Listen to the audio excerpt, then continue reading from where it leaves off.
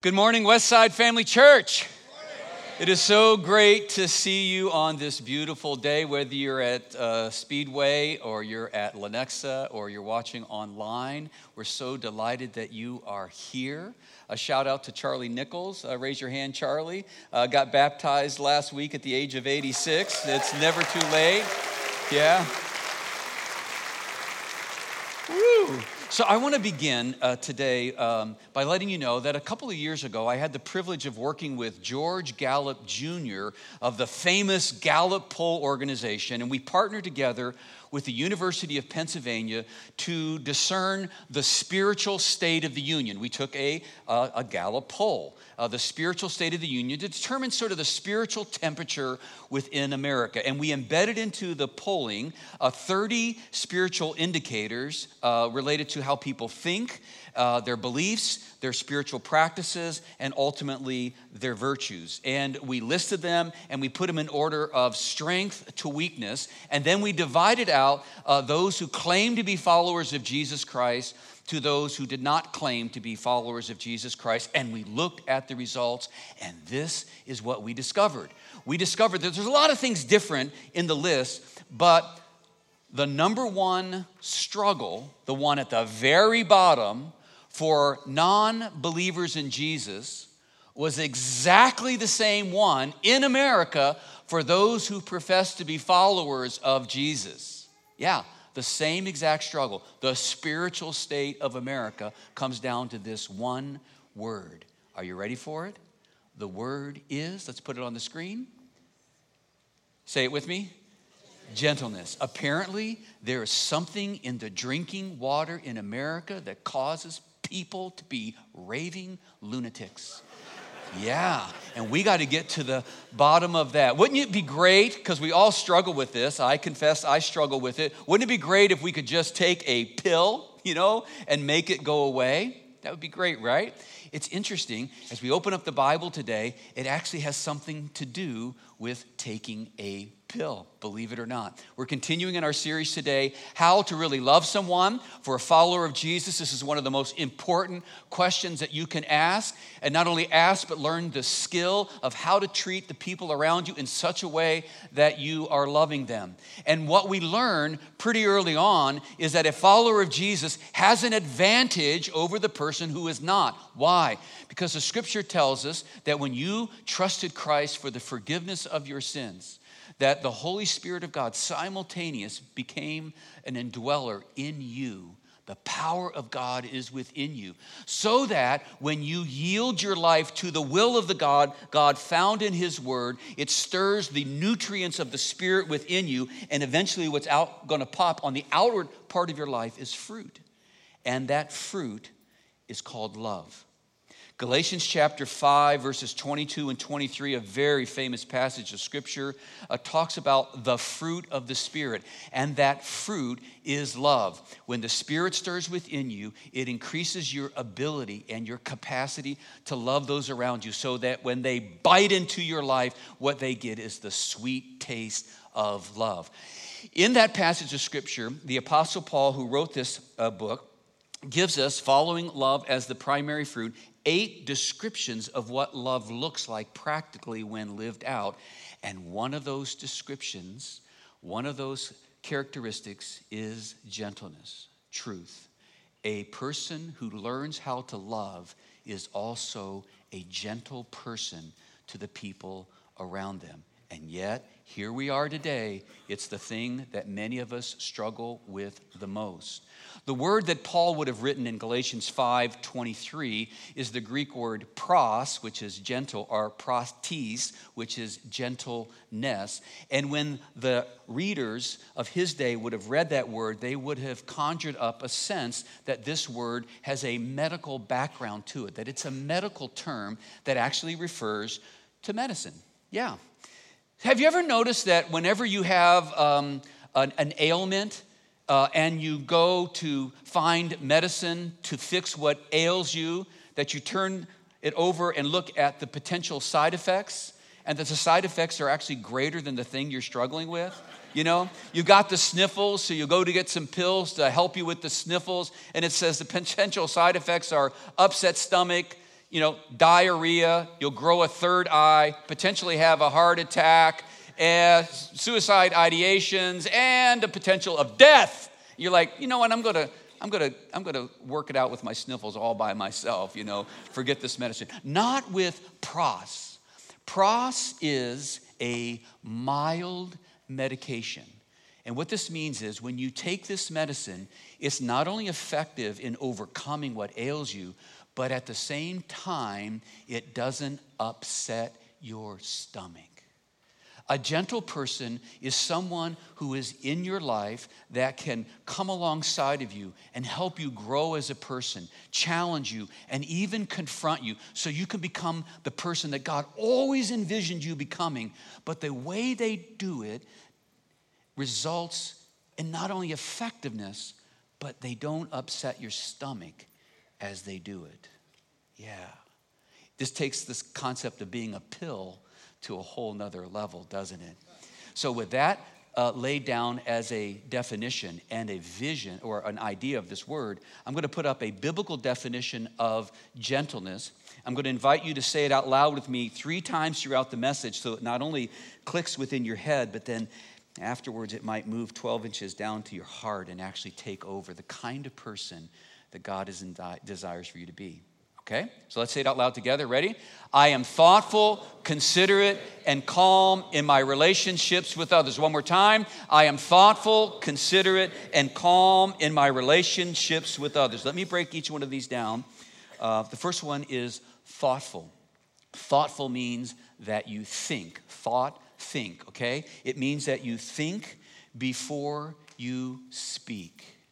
A gentle person always thinks before they speak. And I'm not pointing my bony finger at you. This is something, if my mom had a nickel for every time she told me, Randy, just because you think it doesn't mean you should say it. And I have had a mess of things because I just speak before I think. A gentle person is someone who thinks before they speak. A person who lacks gentleness just blurs out whatever's on their mind. And it causes a tremendous amount of damage. The second word is considerate. And the idea here is that you put yourself in the other person's shoes. A gentle person considers the life circumstance of the person that they're in a relationship with. As a matter of fact, as a practical form of application, whenever you're in a conversation, and say the person is kind of coming at you a little bit, they're a little edgy, they're a little frustrated, maybe they're trying to confront you or to blame you or just something's not right, whatever it is, what you do, a gentle person does, a pros person, a mild medicated person says is like, I'm going to listen to what you say, and then before I give any commentary on it, I'm going to say back to you what I think you said to me, and before I move on, I want you to agree with me that I heard you correctly. Even if the person is angry with you, just stop and say, okay, let me see if I can say back to you what I think you're saying to me. Did I get that right? And you keep going after it, not offering your own point of view until the person says, yes, you've heard me. And then you can say, okay, can I speak into that for a moment? A considerate person is a gentle person, and that's important. Now, the last word is calm. Calm refers to the manner by which you say what needs to be said. It refers to the manner or the way in which you deliver it in 2 ways. Number 1, by the level of your voice. Voice! And also, did you get that? And the other by your body language. Those 2 things work together. A person who is biblically gentle has that figured out. For example, and I'm going to give you an example here that's very tender to me because this is a part of my story as a little boy. It's the number 1 thing that I've had to work through in counseling. You're married, and you decide to get into an argument. And to win the argument, for some reason, in your mind, you think raising your voice is going to help. So you start yelling. I don't think you understand. You've historically been this. And you're yelling, okay? It's not a big deal to you. You're just trying to win the argument because you're full-grown adults. But in the other room, There are little kids, and you are freaking them out.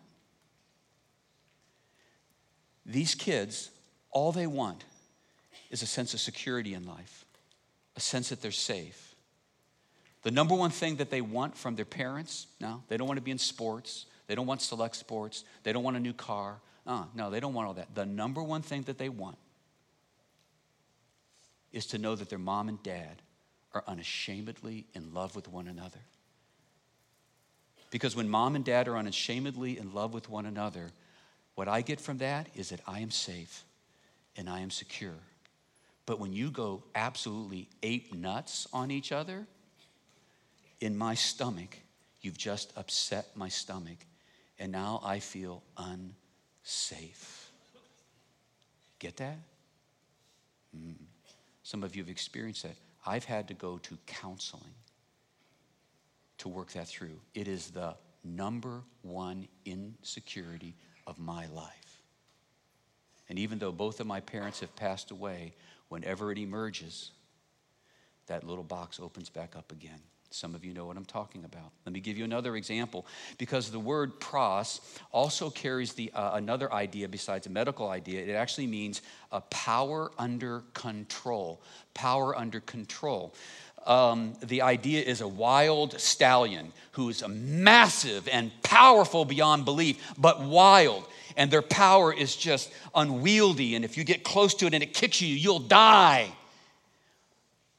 Gentleness is that wild stallion becoming tamed. And now all of that power which still exists within the horse, it's not weak, it's powerful, has now been channeled according to the will of the master. And that's what gentleness is. So parents, you've got little kids and they're not behaving.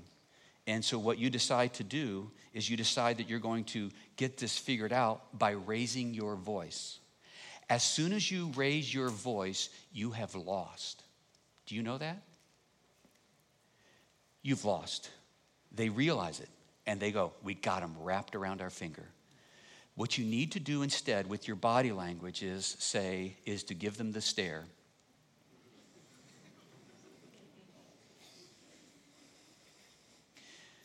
Kids, this is how it's going to be. This is what's going to come down. Under no circumstances over the next hour am I going to raise my voice above this. But here's what will happen. If you don't stop doing what you're doing, this is what I am going to do. Got it? Okay. I double dog dare you to do it again. I'm not upset. I'm kind. I'm fine. And then when they do it, you have to deliver on the action. What parents do instead is say, okay, I'm not going to do it. I'm going to give you one more time, but I'm going to raise my voice. And you go nuts. And it does not work. Can I get an amen for that? It does not work, okay? So monitor your levels on the basis of how others react of what is comfortable as opposed to what's comfortable for you. So we're going to put the definition up again. Say it out loud. This is your second opportunity. Ready? I am thoughtful, considerate, and calm in my relationships with others. Now, what I want to do is I want to put some flesh and bones on this definition by showing how it played itself out in a relationship that David, a main character of the Old Testament, had with a married couple. Okay? The story is found in 1 Samuel chapter 25, so I want to encourage you to open your Bibles to 1 Samuel chapter 25, or you can open the Westside app that will have all the scriptures I'm going to read today, as well as an outline to fill in, to save, and send to yourself. Now, as you're turning there, let me give you the setting of the story. Young David, at the age of 16, was anointed by the prophet Samuel to be the next king of Israel. However, he will not become or be inaugurated king for 14 more years, as God uses that 14 years to test and challenge David to grow him up to be the kind of king Israel needs. During that 14 years, he is a fugitive on the run from the existing king, who is King Saul, who has been disqualified because of his repeated disobedience to the Lord.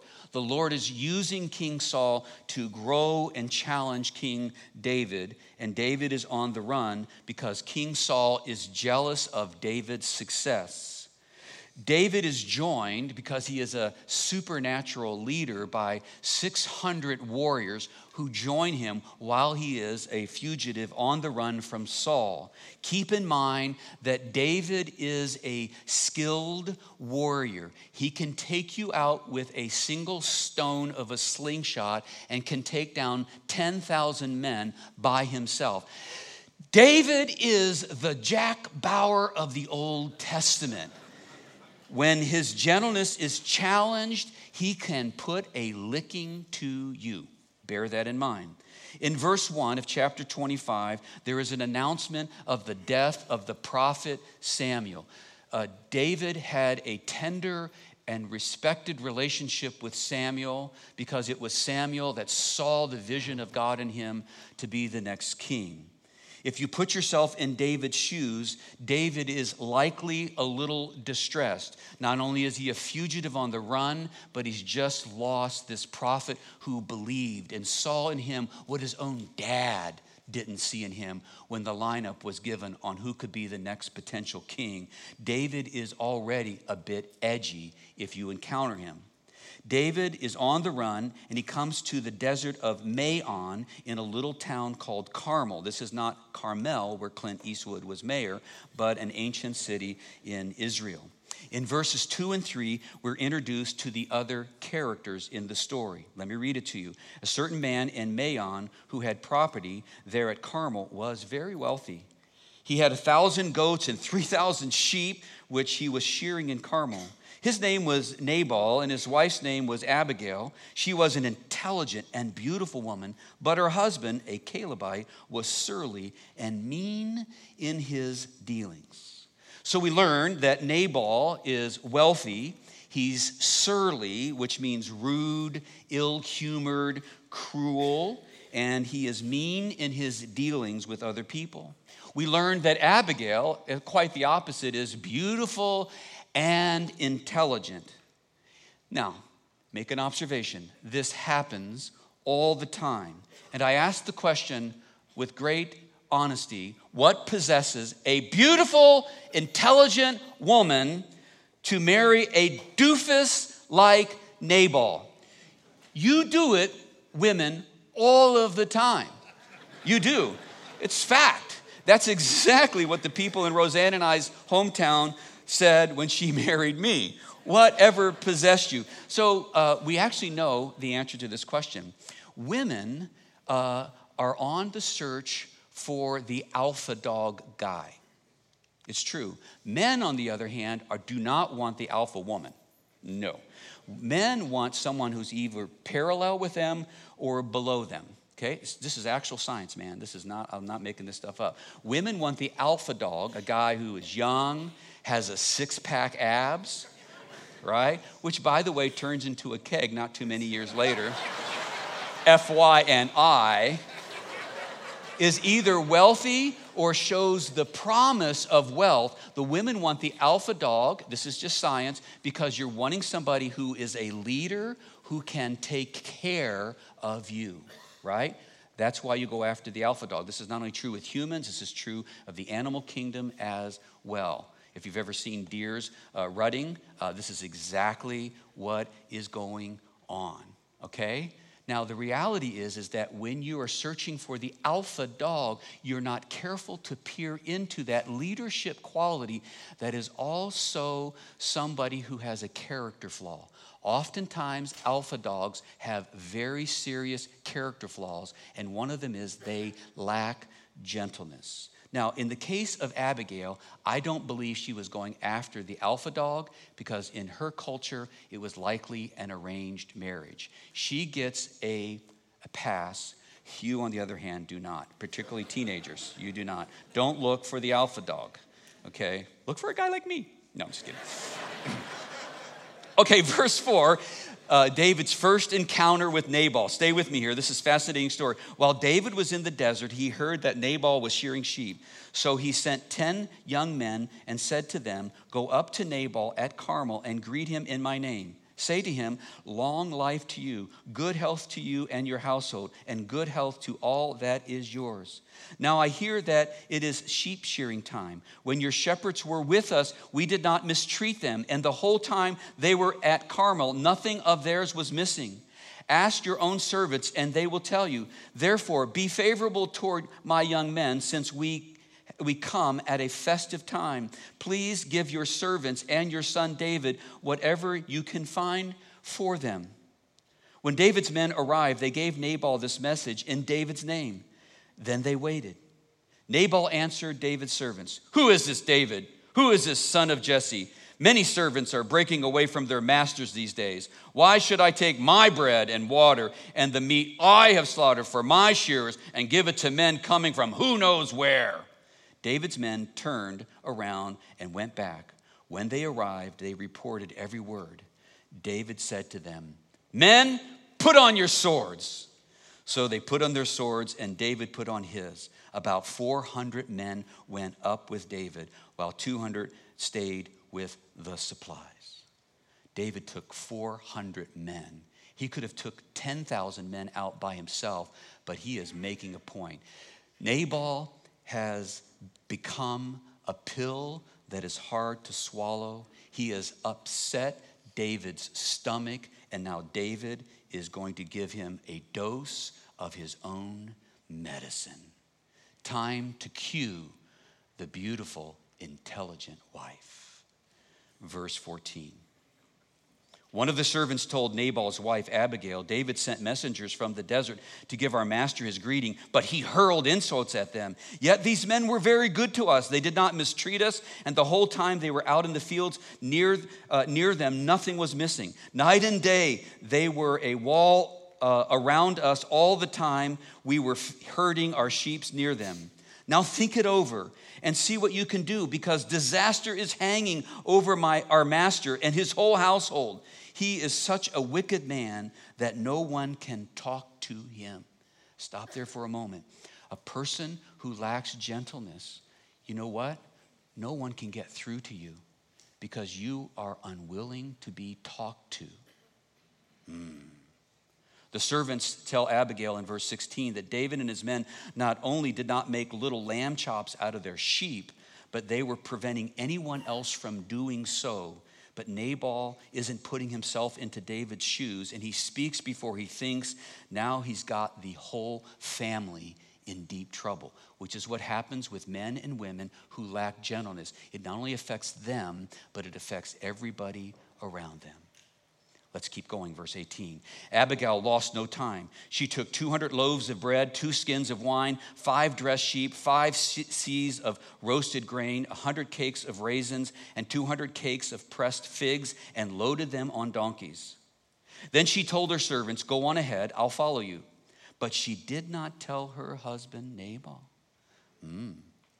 As she came riding her donkey into a mountain ravine, there were David and his men descending toward her, and she met him. David had just said, "It's been useless, all of my watching over this fellow's property in the desert so that nothing of his was missing, and he has paid me back evil for good. May God deal with David, be it ever so severely, if by morning I leave alive one male of all who belong to him." When Abigail saw David, she quickly got off of her donkey, and she bowed down before David with her face to the ground.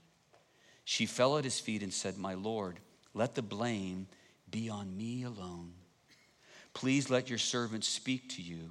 Hear what your servant has to say. May the Lord pay no attention to that wicked man Nabal. He is just like his name. His name is Fool, and folly goes with him." Pause here just for a second. It is true in the Old Testament and even in the New Testament that parents would often give their children's name to project their outcome. Nabal in the Hebrew means fool. I don't know what was up with the parents, but that's what they named him. I just wanted to put that to a side, and so she calls it out. "But as for me, your servant, I did not see the men my master sent." Now, since the Lord has kept you, my master, from bloodshed and from avenging yourself with your own hands, as surely as the Lord lives and as you live, may your enemies and all who intend to harm my master be like Nabal. And let this gift which your servant has brought to my master be given to the men who follow you. Please forgive your servant's offense, for the Lord will certainly make a lasting dynasty for my master, because he fights the Lord's battles. Let no wrongdoing be found in you as long as you live, even though someone is pursuing you to take your life. The life of my master will be bound securely in the bundle of the living by the Lord your God. But the lies of your enemies he will hurl away as from the pocket of a sling. Oh, she heard the story. When the Lord has done for my master every good thing he promised concerning him and has appointed him leader over Israel, my master will not have on his conscience the staggering burden of needless bloodshed or having avenged himself. And when the Lord has brought my master success, remember your servant. Now, you probably picked up a couple of things here that the beautiful, intelligent woman is doing to neutralize the situation. I'm going to call out three things. Number one, in verse 23, we note Abigail's body language. She starts off by bowing to the ground with her face to the ground. That's her body language. And I want you to notice as she uses calming words throughout. Did you notice that? Proverbs chapter 15 and verse 1 says, a soft answer turns away wrath. Secondly, I want you to notice in verse 29 that she acknowledges that Saul is tracking him down and that this is a very difficult and trying time for David. What is she doing? She is putting herself into David's shoes and empathizing with his current situation. And then 3, in verse 30, you'll note that she is still challenging David. She tells him that when he becomes king, he will not want on his conscience the needless death of Nabal and all of their household. Well, as you read the story, you learn that what Nabal does, what Abigail does, it works. And David decides not to take out Nabal and all of the men. And he even at the end thanks Abigail for her conversation with him. Abigail is pros. Abigail is a mild medication. Her approach is effective in resolving what ails David without upsetting his stomach. Here's how the story ends. Abigail goes home that day and finds Nabal having a party, and he is super drunk and passed out. You probably could have saw that coming. She waits until morning to tell Nabal about her conversation with David. When she goes and talks with Nabal, he ends up having a heart attack, and he dies right in front of her. You can't make this stuff up, man. This is what happens. So when David gets word that Abigail, this beautiful woman full of grace, is a widow, he is no dummy. He asks her to marry him. Yeah. In the end, David gets the lamb chops, a clean conscience, and the girl. Isn't that a great story? But I want you to see the power that comes when you are a gentle person. Matthew chapter 5 and verse 1 tells us this. It's the famous Sermon on the Mount. Jesus said, blessed are the pros, blessed are the gentle, for the whole earth belongs to them. If you can learn gentleness, the ancient word is meek. You think it refers to a person who is weak, but actually pros refers to a person of power who's had that power redirected according to the will of the master. If you can get that down, you will have the whole world belonging to you. And this is what God wants for me and for you. He wants us to be pros. He wants us to be a mild medication. He wants us to be effective in helping the people in our lives without upsetting their stomachs. He wants us to be gentle. Third and final time to put it on the screen. to shout out loud, but keep your voices just a little low.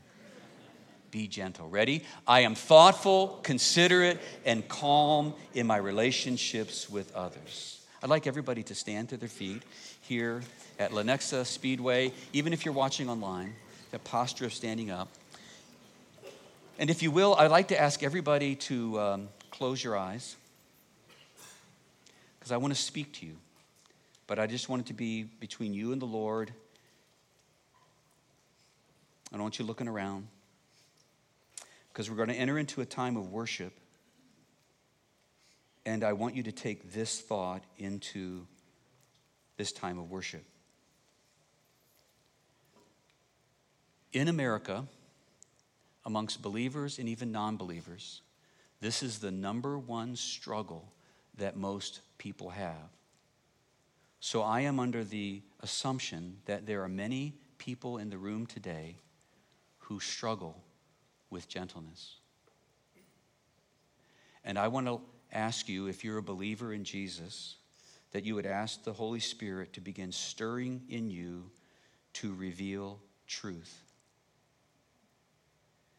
And I want you to whisper to him, I don't want to be a Nabal. I don't want you to ask the Lord, am I a Nabal? Am I upsetting the stomach of the lives of the people around me?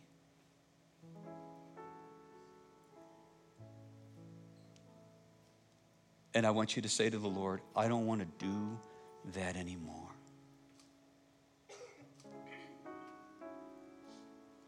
Because here's the reality. And I'm going to invite you, either in the service or after, to go to the people that are closest to you and say, am I a Nabal to you? And here's the deal. If you are, they're not going to tell you, because they're afraid of you. But if you'll watch their body language, you'll pick it up. And if you're wise and if you're passionate, you'll own it. It's time for you and I to stop talking to the people we say we love and treating them that way. It's creating insecurity amongst our children. It's ruining their lives and ours.